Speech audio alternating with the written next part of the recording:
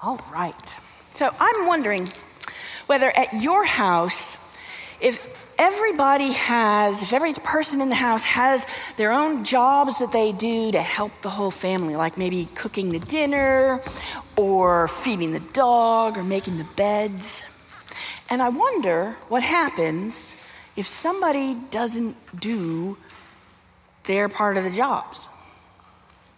So, from the time they were very young, Clara and Tommy were taught how to help with the laundry, cleaning and drying, washing and drying all the clothes for their family.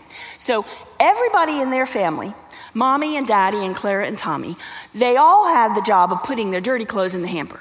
And then when the hamper was full, Mommy and Daddy took the clothes and they put them in the washing machine and they turned it on and they washed the clothes. And then when the clothes were clean, it was Tommy's job to take the clothes out of the washing machine and put them in the dryer and turn it on so all the clothes would get dry. And then when the clothes were dry, it was Clara's job to take all the clothes out of the dryer and put them in the basket and fold them up, put them away. So one day, Clara wanted to wear her green Timberwood Turtles t-shirt to school for Spirit Day, but she couldn't find it in her closet. She said, "Mommy, Daddy, why didn't you wash my shirt?" And that's what started all the chaos, because Mommy and Daddy insisted that they had washed all of the dirty clothes that were in the hamper. And the hamper was empty. There were no dirty clothes in it. But then Clara just whined, "Well, I know I put it in the hamper. Why isn't it clean?" So then they looked in the dryer, and there were no dry clothes in the dryer, so all the clean clothes had been put away. So Clara looked in her closet again, but she just could not find her shirt. Where did it go? Well, then, Daddy couldn't find his black socks, and Tommy couldn't find his blue jeans. Clothes were missing. And then everybody was in an uproar because nobody could find what they wanted. And finally, Mommy went back into the laundry room and she looked in the hamper.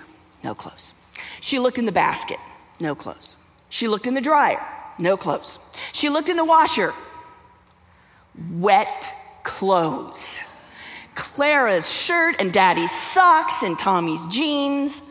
Tommy didn't take the clothes out of the washing machine and put them in the dryer, and now everybody had to wear something different than what they had planned.